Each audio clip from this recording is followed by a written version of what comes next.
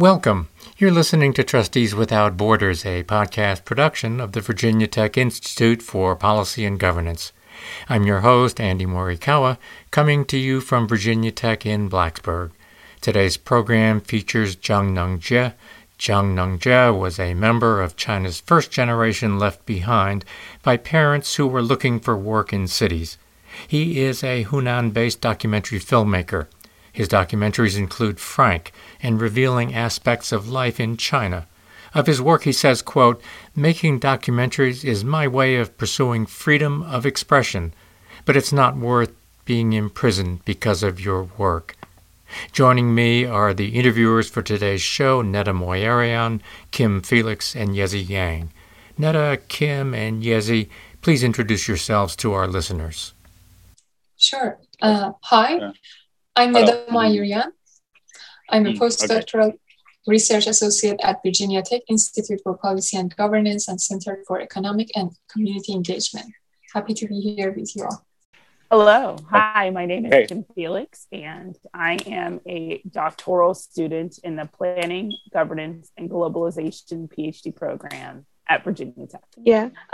Hi, my name is Yezi Yan. I use she, her pronouns. I'm also a doctoral student in the Department of Geosciences. In this episode, we talk with Zhang Nengjie, a Chinese filmmaker whose work includes 4 documentaries about the millions of children left behind in villages by their parents who were seeking employment in China's sprawling cities. When he was a child, Zhang Nengjie's parents left him behind in their Hunan village when they went to find work in Guangdong province. Now he's a filmmaker who's made 4 documentaries about left-behind children.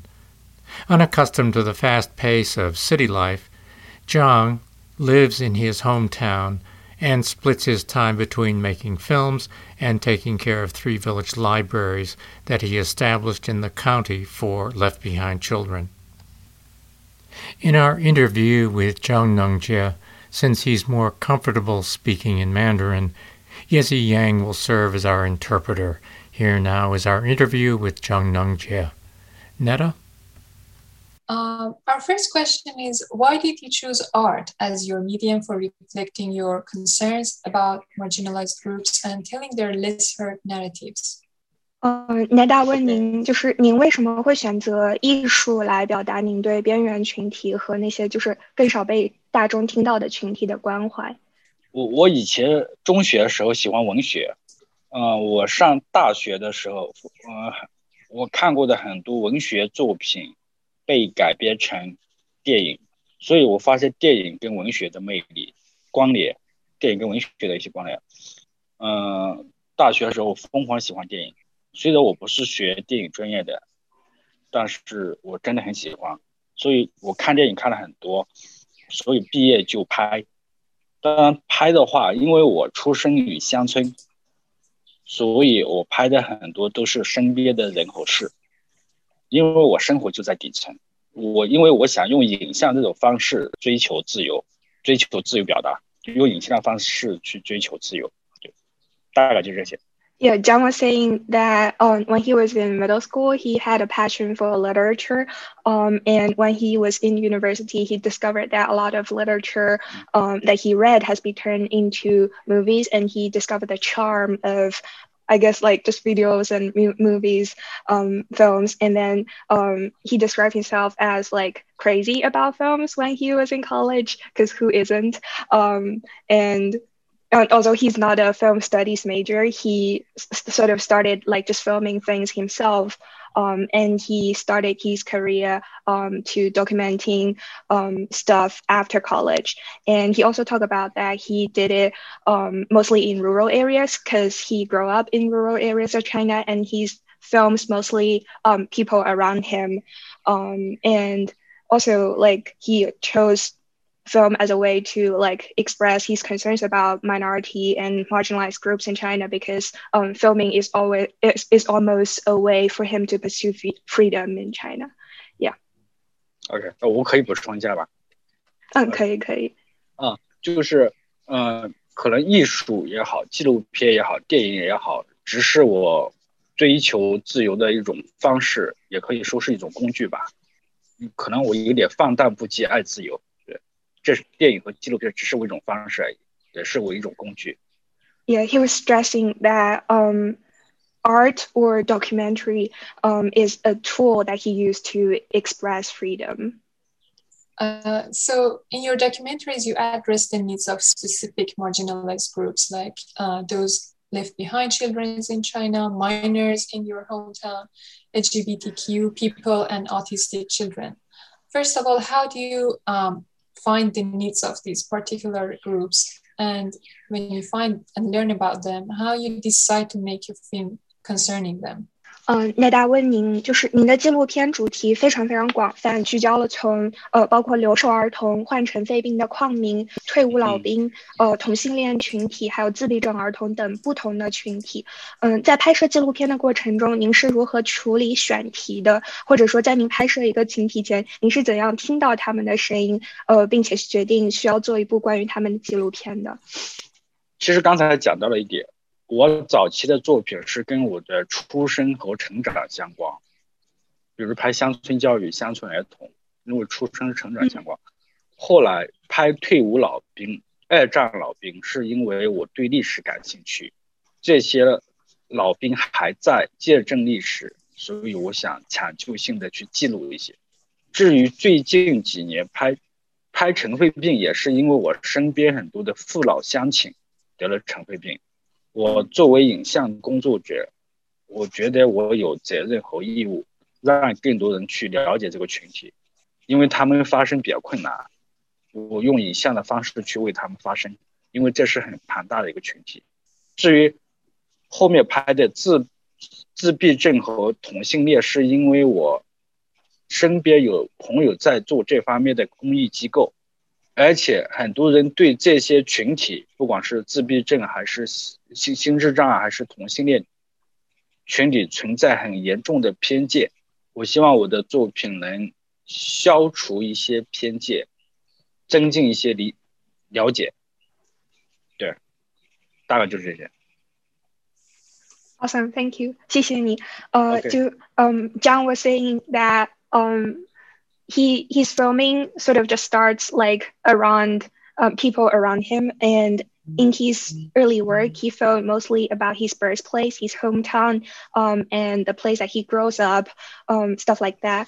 And then like when he started to film veteran from World War II, it is because he's interested in history, and those people are the first-hand people witnessing those history that are like sort of like disappearing, and he wanted to document that oral history of those people who actually experienced them.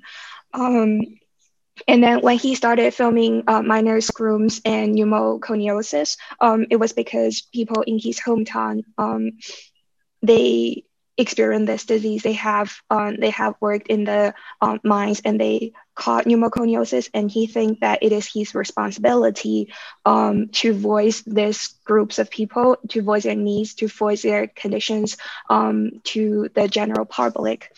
And then in terms of autistic people and LGBTQ people, he was saying that it was mostly because he has friends working in those NGOs helping autistic children and lesbian and gay people, and because in China we still have a pretty big bias or stereotypes towards those particular groups, and he hopes that his work can also try to help with build a better understanding for the general public. So what, if any, were some of the unintended consequences that have evolved as a result of your work with marginalized groups? Kim 问您在和边缘群体合作拍摄纪录片的过程中，有什么意想不到的结果或者经历吗？Okay, let me think. 那我想一下。好。Either positive or not so positive. 对，就无论是积极的还是不积极的其实我是有点麻木了，因为每一个片子我花大量的时间跟他们相处，记录了大量的素材，后期特别辛苦。其实我印象比较深刻的，或者基本上我认可我喜欢的我都剪进去了，不喜欢的都被我剪掉了。当然我更多的是片子虽然关注很多社会问题真实的一些东西，但是我们更多的是传递的是一种爱和包容还有理解，没有宣扬太多仇恨。对，这是我们一个。至于意想不到的，可能在我眼中人与人之间都是平等的。可能对于很多生活在大城市或者富裕阶层的人，他们可能觉得不可思议，但是对于我来讲，我特别理解这些我拍摄的这些群体。我更多的是关注人应该有尊严的活着，关注人，尽量讲人话，用作品讲人话。对，大概就这些，没有想不起太多意外的，是什么？对。Yeah, John was saying that he because he was like filming so many people and like he spent so many hours editing, like by the way he does all of the photography work and editing work by himself, and he's sort of almost grown numb to this. Like it's kind of hard for him to find anything like that's really truly surprising to him. And also he was saying a lot about, because he's so familiar with the groups, it's like for the people maybe in the urban areas of China or to a foreign audience, those things are surprising to them. But to him, it's like really surprising to see these things. And he stressed that because he thinks that in his view, like all of those people being documented by him, they think that like we're equal, and he was really trying to put the focus of his documentary onto those human beings that he's filming and trying to voicing their own words, and yeah, that's it. Yeah, thank you. So by now you have filmed a number of films, which include The Miners, The Housekeeper, and pneumoconiosis.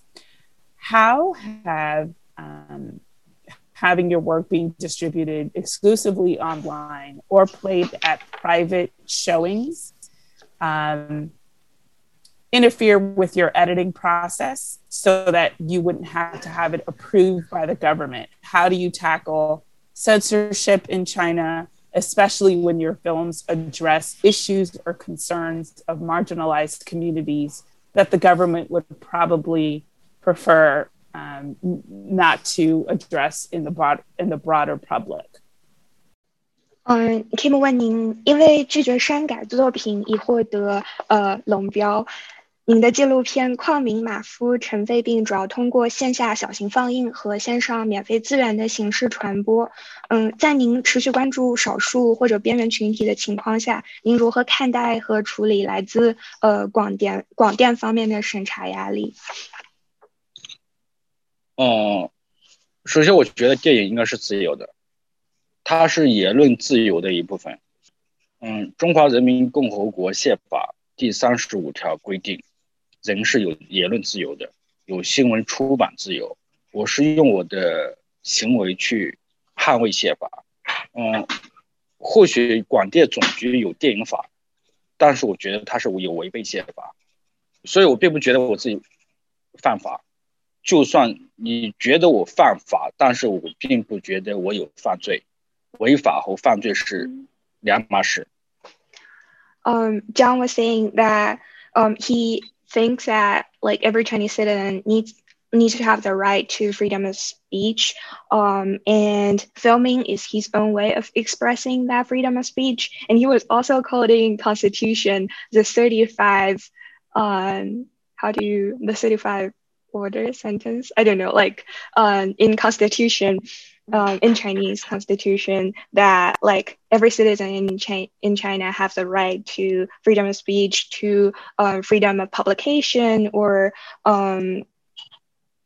like that. And he was saying that like his way of filming is actually backing to that particular part of Constitution. And although like the government may censor it, but like it's against Constitution. And and I guess like in addition to like his answers, like also from a few of his other interviews, it's about like compromising and like to be able to distribute and not compromising to like adhere to like his original goal of like trying to voice those opinions of those silenced groups. 我补充一点，就是感谢高科技互联网，感谢很多网友，把我的作品传播让更多人看见，让我除了让我除了影乐有一种新的途径，让我作品跟大家见面，大概就是这意思。You're saying that thanks to the development of the internet, like he distributed his work in a really original way that is like almost unknown to like a lot of other directors, because he distributed most of his works online, and he was like, I can just like send you the videos of my films, and like the payment is voluntary. You can pay like 9 yuan to me, or like it's half price for students, so it's like 4.5 yuan for students for every one of his films. And he was saying that thanks to the platform of the internet, he was able to distribute his own films in this particular way.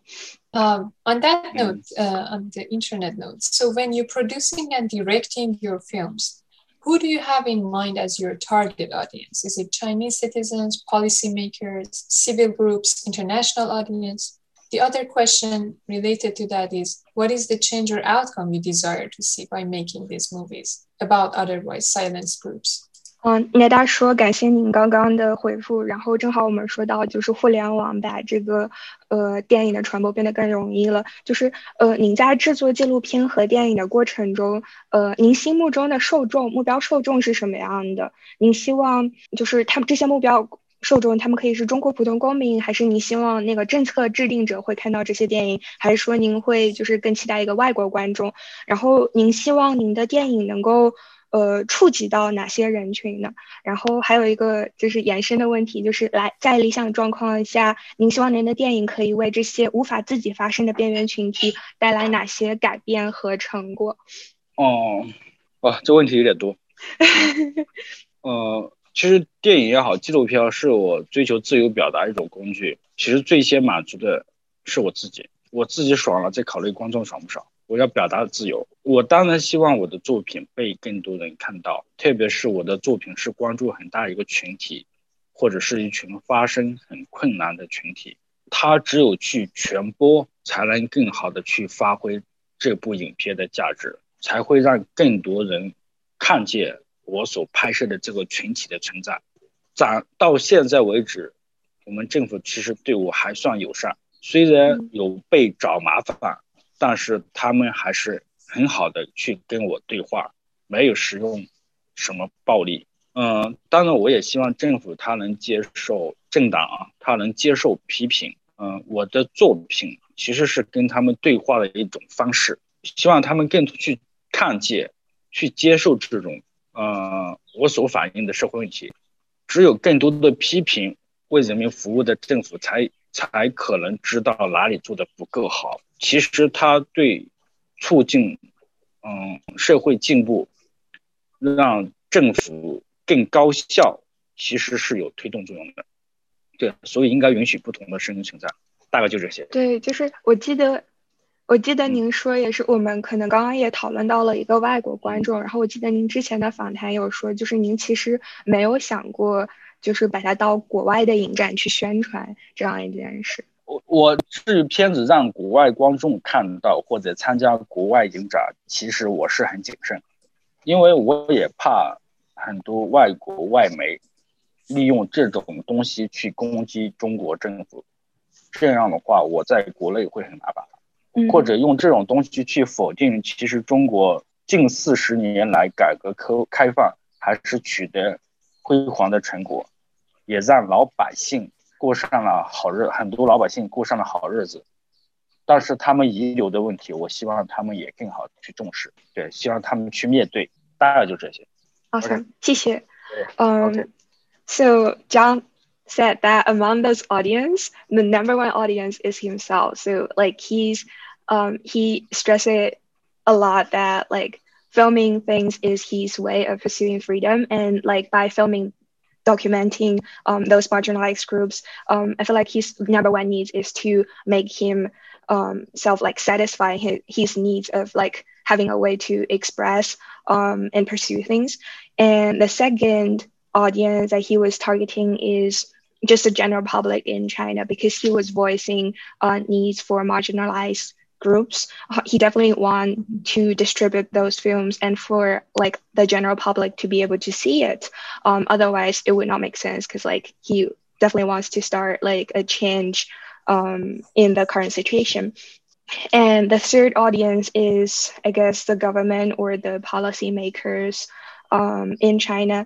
And he was saying that the government is actually nice to him in that sense, because they were really like harassing him in a way. They were still like, they were kind of like getting a little trouble to him, but like they were still able to communicate to each other. And he believes that this is important because communication between the government and its citizens is a way that you give feedback to what the government is not doing enough, and what the people need from the government. And this is like a way to help the government to better serve their people in China.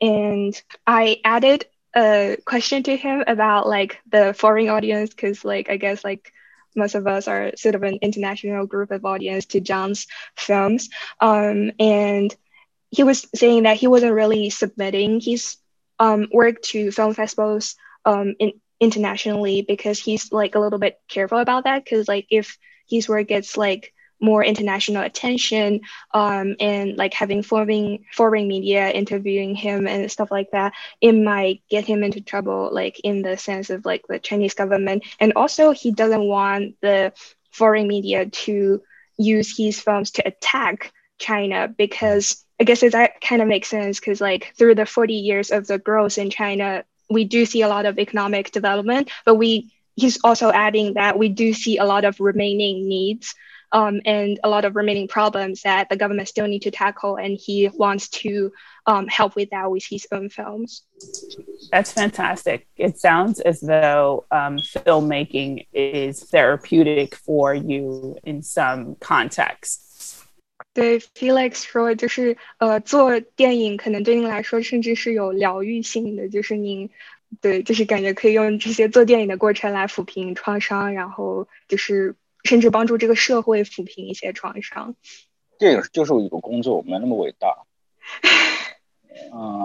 也没，虽然有力量啊，但是没有那么伟大，所以不用惧怕电影。Yeah, he's saying that like making films is great, but it's not like, how do you say伟大? Like, it's not like a work that you should look up to. It's like it should be a very like common thing, and like I guess he's also encouraging people not to be afraid of like starting filming. It's like really an everyday thing for him, I guess. 电影创作、纪录片创作是表达愤怒的一种方式。因为有时候生活很憋屈，我用纪录片去表达我的愤怒，表达我的立场，表达我的观点。对，所以很感谢纪录片，感谢影像，让我能更好去实现自我价值，让我日子过得很充实。Yeah, he was saying that filming is a way to express his anger, because like in everyday life you see things happening and like there's almost this feeling of like can't really do anything about it, but filming, documenting those people is voicing his own opinions and like to achieve his own values and like make everyday worth. So your documentaries discuss the living condition and educational opportunities of left behind children. How will the education and wealth gap between urban and rural China influence the nation's ability to address its ongoing challenges in ensuring adequate education and employment for all Chinese citizens? Kim 问您，您的纪录片讨论了留守儿童和城乡差距的问题。您认为中国城市和乡村巨大的教育和经济差距，会怎样影响中国政府对教育和工作机会平等的努力？你再问一遍。好的，就是你的纪录片讨论了就是留守儿童和那个城乡差距嘛，就是我感觉就是国内。然后有一个就是城乡之间巨大的教育和经济之间的差距，就是然后我觉得可能中国政府也在努力去弥合这些差距，但是就是这些现有的问题就是会怎样影响就是政府现在对教育和工作机会平等的这样一个就是工作呢？ OK， 首先中国发展很不平衡。改革开放更主要的是让掏空乡村，让大量的人流向城市，但是城市并没有解决孩子就近上学的问题。还有我个人很讨厌的户籍制度，把人分为城市人和乡村人，而且很多福利待遇是不同的，有太多的特权。至于很多人其实生活在这里，虽然生活日子可能吃饭没问题，但是他们其实很多人是没有太多选择的，就好像他们挣得了钱陪不了孩子，陪得了孩子挣不了钱，所以只能留守。至于教育本来是拉近贫富差距，让阶层流动的最好的方式，或者是最低的成本，但是我觉得教育从整个投入来讲是不够的，比如占这个投入的比例好像4%-5%吧。还有就是教育资源分配很不公平，意思就是可能也像美国一样阶层很固化，他们通过教育这种途径造成让阶层流动其实越来越难，因为资源分配存在很大的问题。对，大概就这些吧。至于工作什么机会平等，可能太专业的领域我没有太多研究，也没法回答它。谢谢。谢谢。对，我觉得这个问题可能也比较文绉绉的。谢谢。So John was saying that he recognizes huge gap in terms of development in like economics and education from like the rural to urban areas. Because of the development in the past 40 years of China, it's almost taking the resources from the rural areas, especially human resources, moving them, like mobilize them into the urban areas of China. And like it's sort of exhausting the rural areas, but also it's not really solving the development issues in the urban areas. And another thing that he was looking at is like this. Honestly, I have no idea how to translate like 户籍制度, 户口. It's a unique system in China. It sort of divides people into like people born in the city, people born in like particular parts of the China, like urban areas versus rural areas. And if you're in rural areas, if you're born in rural areas, it's sort of kind of hard to get education in the cities. So this particular system makes it hard, I guess, like for migrant workers, and it also adds a lot of privileges to people who are already born in the urban areas. Yeah, and another thing is like he looked at the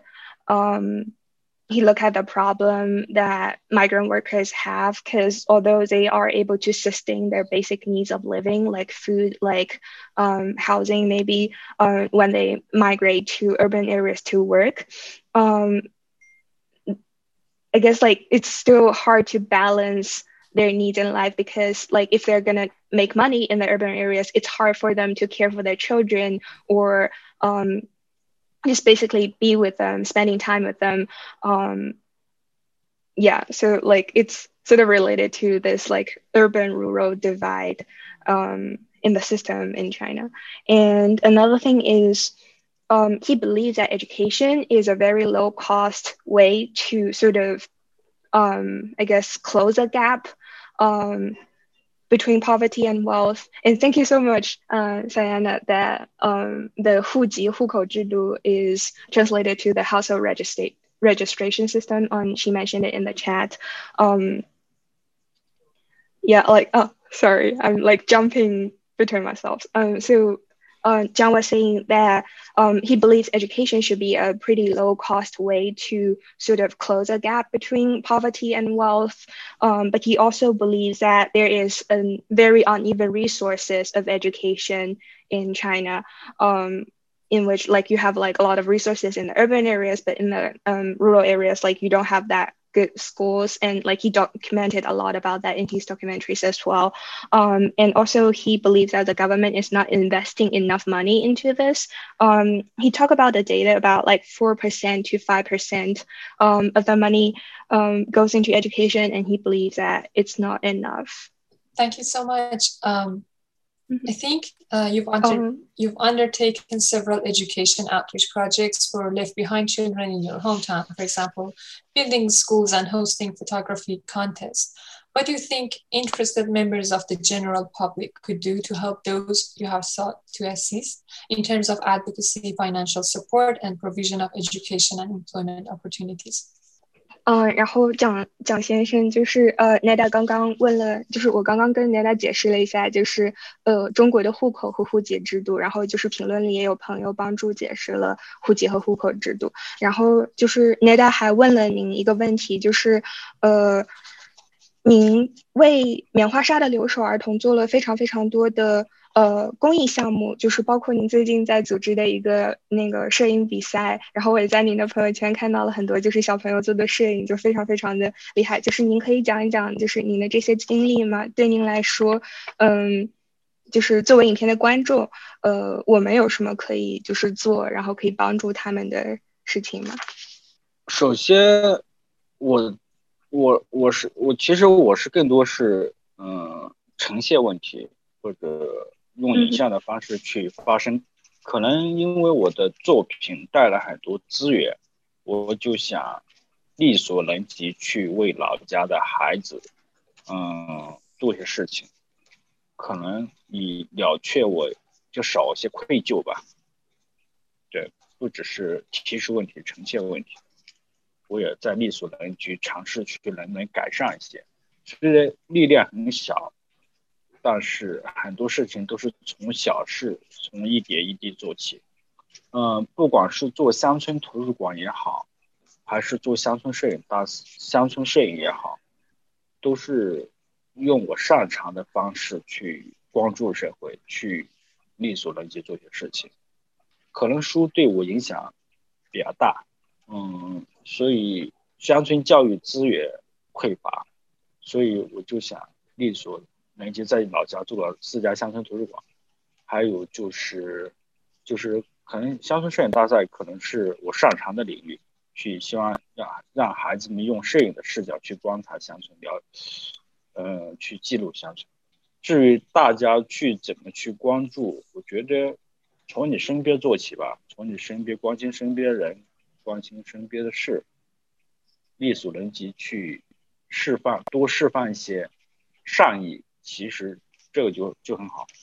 就像你今天像你可以这个就你别漏发现，就是因为主要也是因为你对我的支持，所以我们才会有今天晚上的这个活动，所以也很感谢你对我们，因为你支持钱比较多嘛，支持我们公益影像，所以也特别感谢。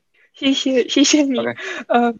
Yeah, John was saying that when he was like filming the documentaries, he's mostly presenting a problem, and while he was like presenting those problems, it draws a lot of attention from the public, from the government, and then like the public or the government will be able to like try to help address a problem. Although he doesn't specifically mention that in today's interview, I think in his other interviews he mentioned that the government, I think the National Health Commission in his province actually allocated money to help with those left behind children in his hometown. So that's like we're actually seeing change that his documentary brings. So that's wonderful.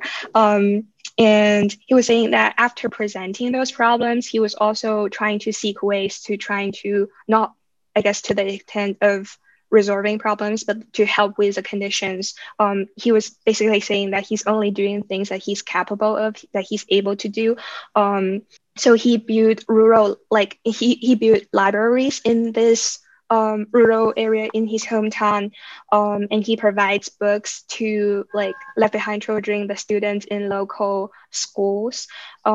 He's saying that he loves reading, so he wants to provide the kind of reading resources to kids there as well. And he also have this like really wonderful photography contest that he hosted, because photography, like filming, just documenting, is a way that he's good at. So he sort of have this contest, and I saw a lot of pictures from that. I'm sorry that you can't see that, but that's wonderful. The kids in his hometown, they were like just filming really incredible things. They're like observing things around them and like turning them into photos.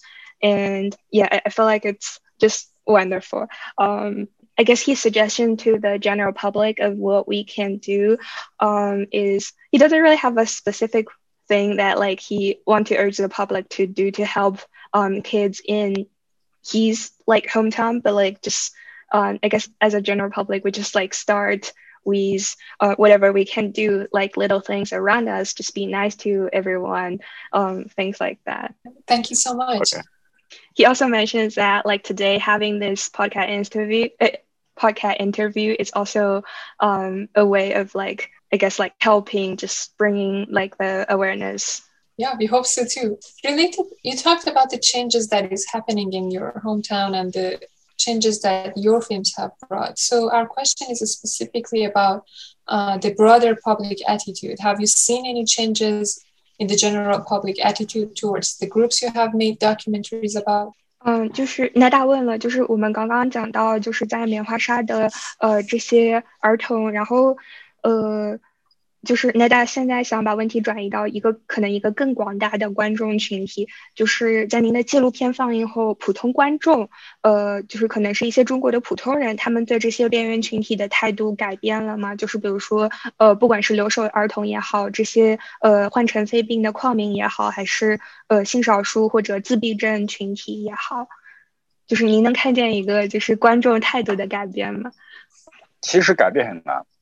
我也不知道我的作品能影响多少人，或者让多少人改变真的很难，或许能影响一部分人吧。当然，对这个社会的进步也好，变好也好，其实光靠艺术、光靠电影、光靠纪录片是不够的。其实我觉得法治更可靠吧，让这个社会更好、更正常的运转。艺术只是我们生活需要艺术，对，艺术让我们，特别是当今这么多仇恨，这么多歧视，我是特别反对的。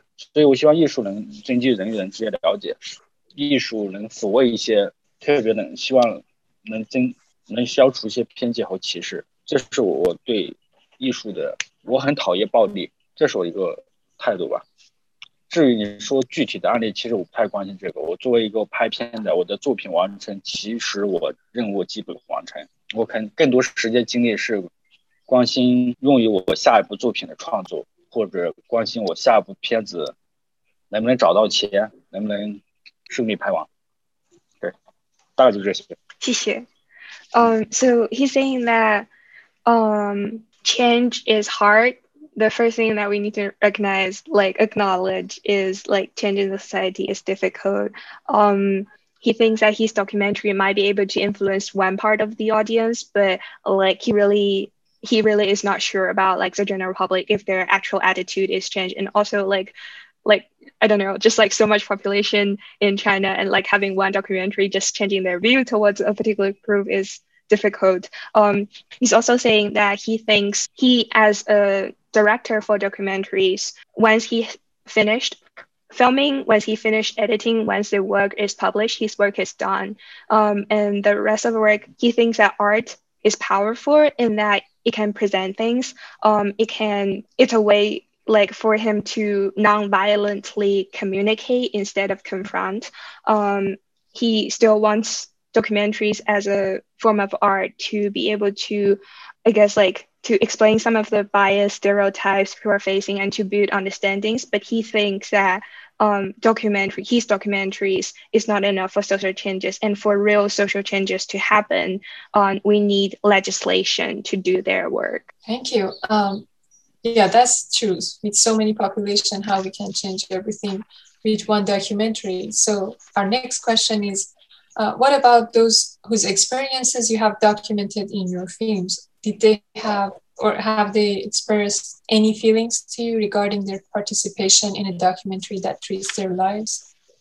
那大家就是有一个问题，就是您拍了这么多边缘群体、少数群体，然后您能看见一个，就是他们在被拍摄的过程中，他们是什么样子的感觉？就是他们在就是他们，您在拍一部就是会向观众就是展示他们生活的这样一个片子，就是他们在这个过程中是什么样的一个态度和感受？首先他们很支持，也很信任，因为这个对我们长期跟拍一个纪录片是很重要的，当然也很考验我做人。其实拍纪录片就跟做人就是跟人打交道嘛，所以你拍片子的人会不会做人就很简单，我很讨厌你，我会让你拍吗？所以这是很重要的。当然过程中你怎么让他习惯你和镜头需要时间，当然更需要的是尊重。我很尊重我们在拍摄对象，我在镜头很多是平视的，其实不只是代表的一个摄影角度，更主要是我跟他们是平等的。我很讨厌那种俯视的角度，也讨厌仰视的角度，最好就是一种平视，我尽量呈现我眼中的真实。所以跟他们相处就是像朋友，像亲戚，像兄弟。所以有时候我很感动我的拍摄对象，很感谢他能接受我的拍摄，而且给我那么多信任和支持，所以我特别感谢他们。我们有时候很多片子虽然拍完，但是我跟他们一直保持联系，他们如果有困难，我也力所能及去帮助。就这些吧。谢谢。John was saying that people that he's filming, he treats them as friends, brothers, and relatives with trust. And I guess I'm just going to break it into a bunch of different points. So first, he describes the relationship as supportive and trusting. It's a very Chinese term. He used a very Chinese term called 做人, which directly translates to being how to be a human being, basically, but like it describes how you deal with everyday human to human relationship interaction, how you behave as a social being in this environment. And he thinks that filming a documentary is a way of 做人, like you're like filming documentaries, like interacting with a group that he's filming is a way of like dealing with social relationships. You have to be like a good person, a likable person first. And then you can blend in with the groups that you are filming. You're almost building a long-term relationship in the sense. And another thing that he's mentioning is mutual respect. He respects the groups that he's filming and the groups respect him. And he's saying that getting people used to the camera, used to being filmed, one thing it takes is time, and the other thing it takes is respect. And he mentions that the particular way he films his documentary, like he used I'm not a film expert, so like I'm not using the correct term maybe, but he was describing that his camera angle is at eye level, so it's not only about like from the perspective of making art, but also from the perspective of like respecting human and treating people as equal. He doesn't like using a bird's eye view, like looking down or looking up in his documentary, but he really tries to have this human to human conversation, like at an eye level, to convey that sort of idea.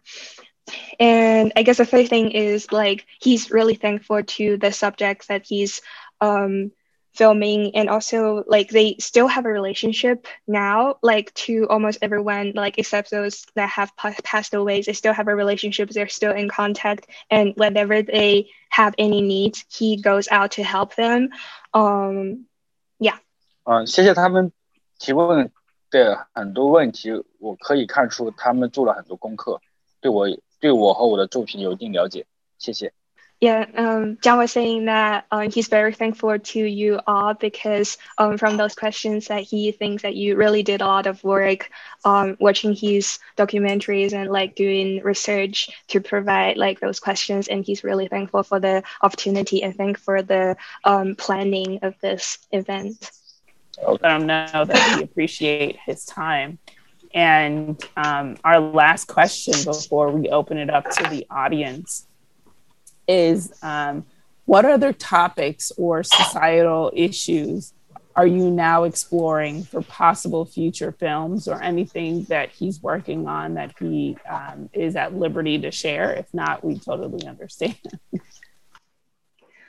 对，就是Kim 说，就是也非常非常感谢您花这个时间来参加这个访谈，然后他想说就是我们可能会有一个就是观众的提问的时间，但是在此之前我们有最后一个问题，就是您接下来有什么打算吗？就是想拍一些什么样的纪录片？就是怎样的少数群体？就是您是在关注怎样的一些少数群体？然后同时我们也知道，就是这些事情可能也不方便在就是完全成片之前对我们透露，所以如果您觉得这不是一个适合讨论的问题，就是也可以完全跳过，没有关系。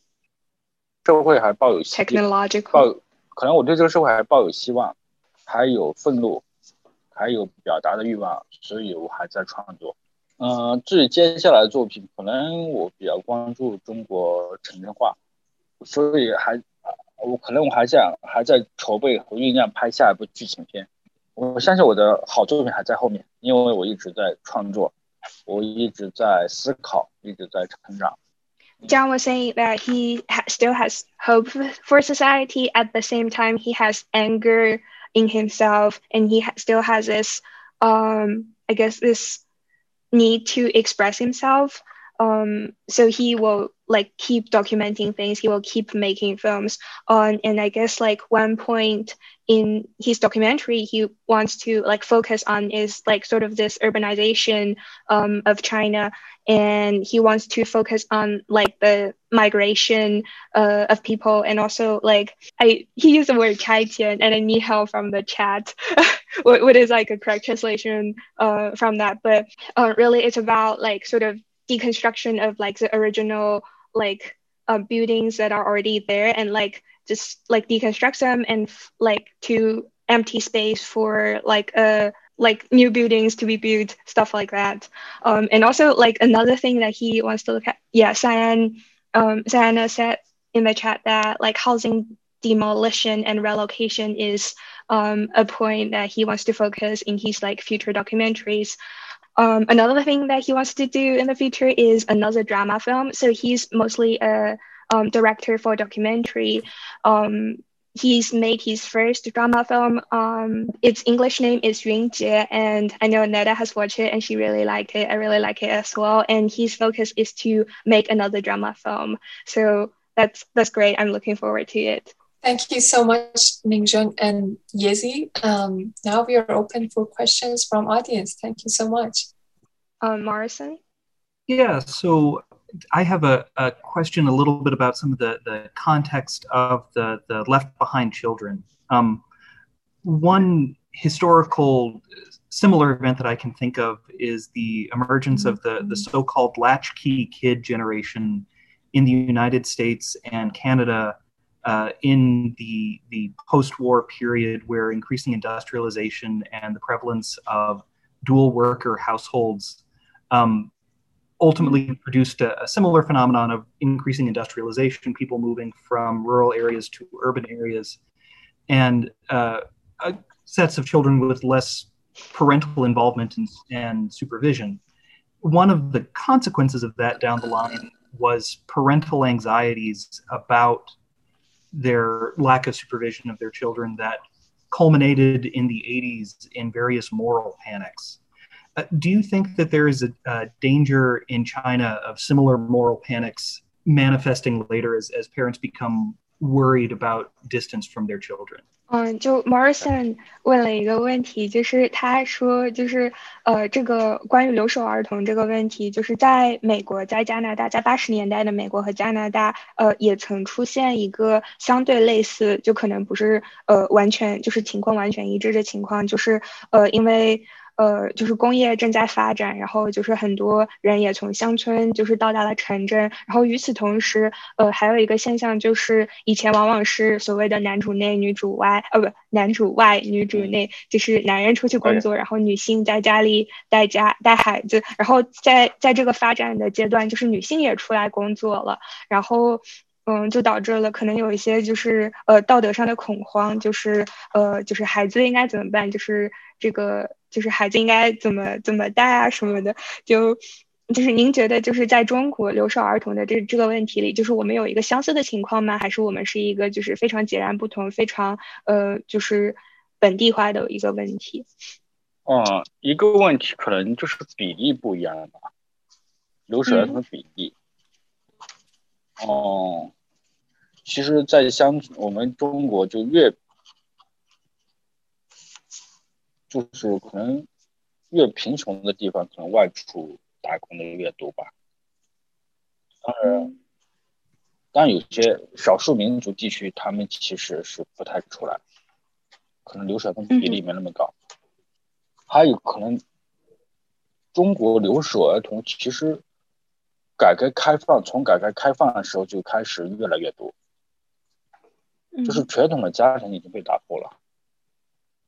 当然现在可能是好的是什么，就是现在农民工想接到孩子，这些也是有依赖于交通越来越便捷，互联网越来越发达。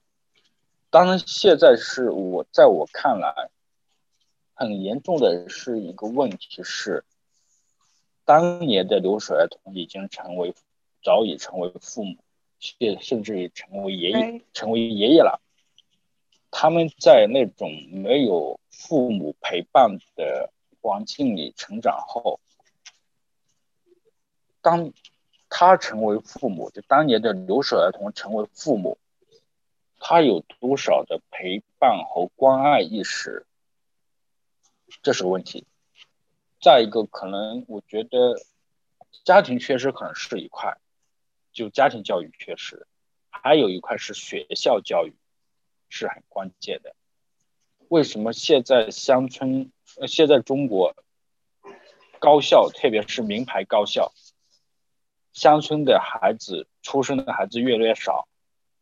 其实这些孩子不只是输在起跑线上，其实后面有太多的对他们不公平，特别是制度上的不公平。对，比如乡村教育资源的匮乏落后，让他们本来家庭教育的孩子雪上加霜。对，好，大概就是这样。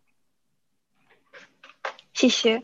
So Morrison, Zhang is not familiar with like the 80s in Canada and America and Canada, which is understandable. I know nothing about them as well. So he's mostly speaking from like what it is like. He's more providing a context of left behind children in the 80s and today. So I guess the general like landscape of left behind children, it almost started in the 80s when like industrialization happens a lot in China as well. So we see a majority of left behind children in rural areas of China that suffer a lot from poverty. So I guess like the less income a rural area has, like some more migrant workers that are gonna go into urban areas to seek jobs and like send money back to their hometown, and the more left behind children become a problem in that area. And also, like, we don't see like what's interesting is when we have regions that ethnic minority groups in China populate, they actually don't have that much of a phenomenon of migrant workers and left behind children. And he was also talking about the comparison between like in the 80s and in today, because like we do see like this destruction to the traditional family structure when you have parents and you have kids together and they're like doing education. But like when you come across it today and you look at it, the scenario is like slowly improving thanks to first transportation and second internet, so that like it's easier for those migrant workers to actually travel back to their children and like to communicate with them. And with, I guess, the help of internet, with like WeChat or like other sort of software, like the kids and the parents are still able to communicate. So this is like one improvement that he's seeing, but also he also sees a long-term destruction that this entire thing about migrant workers and left behind children that have is left behind children in the 80s are now becoming parents and grandparents even,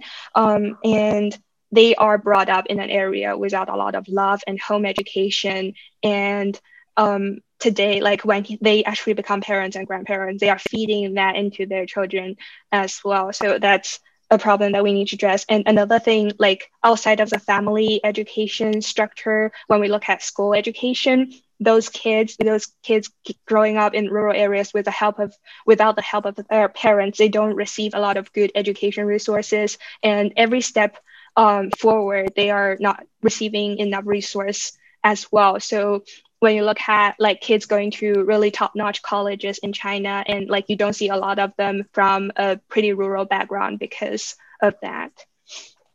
So it's like, other than like just this family structure, we also see a systematic thing going on among those left behind children. We do see a question in the chat. So from iPhone, is there a way that we could donate to your film, though it may only be a small amount? So 蒋先生，就是我们那个就聊天频道有一个人提问说，就是请问是否有渠道给您的电影捐款呢？就是尽管就是可能只能略尽绵薄之力这样。PayPal 我好像有 PayPal，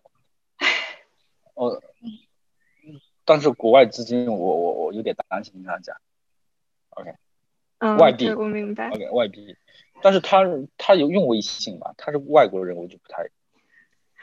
这个应该是一位中国朋友。那让他加我微信吧，我加一个微信号，我留言，你再看群里我的微信。好的。微信。Yeah, so just to provide a context, John distributed most of his films via WeChat, so his personal social media account. So like people add him as friends and ask him for films. Most of the time, like he just gave out the films for free. There is a voluntary charge, so for every film, it's only 9 yuan. So it translates to $1 or $2 in USD. So it's like a really cheap price. And if you're a student, you even receive a half price. So sorry, I'm like sort of advertising, but like he has really, really great work. And he's also like sort of having a not really stable source of income. So that's why I'm like saying that. So if you're Chinese, at his WeChat, it's in the chat column. And I guess if you're a foreign audience, it's kind of difficult for him because like if he receives a foreign donation, he has to explain it to the bank and to the government. So yeah, anyways. Also, he says thank you in the chat. So thank you, Zhang, for the chance to meet you and to learn more about your inspiring and enlightening work. And thank you to our interviewers, Neda Moyarian and Kim Felix. And special thanks to Yezi Yang for translation. Thank you very much, Yezi. You've been listening to the Trustees Without Borders interview with Zhang Nengji. I'm your host, Andy Morikawa. Trustees Without Borders is a podcast production of the Virginia Tech Institute for Policy and Governance Trustees Without Borders features leading practitioners, thinkers, writers, and designers all working to strengthen community capacity for innovation and creative change. You can find an archive of Trustees Without Borders interviews and other information at our website, www.ipg.bt.edu. So until next time, remember that as trustees of community, we work without borders or limits on our ideas and aspirations, without borders on what we think is possible to solve problems that keep us from achieving a just, inclusive community that works for us all. Thank you, and take good care. Oh, thank you. Thank you so much. It was great meeting you. Thank you, John. Yeah, 谢谢。Okay. Bye, everyone. Have a good day. Yeah. Okay. Bye. Good night.